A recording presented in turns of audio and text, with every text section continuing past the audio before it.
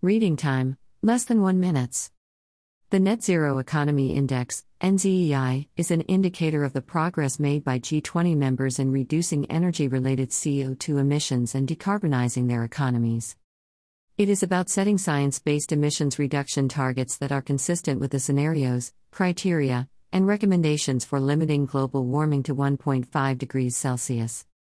The amount of energy consumption concerning GDP and the carbon content of energy serves as the basis for measurement. Together, the G20 is responsible for nearly 80% of global emissions connected to energy. The worldwide decarbonization rate in 2021 was merely 0.5%, the lowest level in more than a decade, according to the 2022 Net Zero Economy Index. The main findings: the worldwide decarbonization rate has to increase to 15.2% to achieve the climate goals outlined in the Paris Agreement at COP26. China reduced its emission by 2.8%. The US, up 0.1%, India, up 2.9%, Japan, up 0.6%, Germany, up 1.7%, and France, up 1.4%, recorded increases.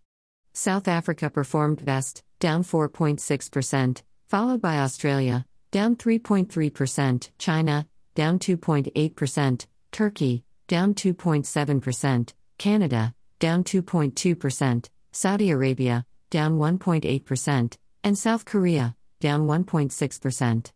There is no one-size-fits-all path to net zero, as each country faces its challenges and must create and implement individual strategies for decarbonization.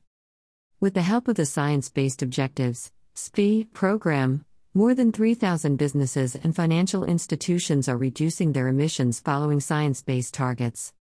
The goal of the United Nations, UN-supported nonprofit initiative by CDP, UN Global Compact, World Resources Institute, and WWF is to bring corporate climate targets in line with the findings of climate science. Source: Dr. Alexandra Hildebrandt.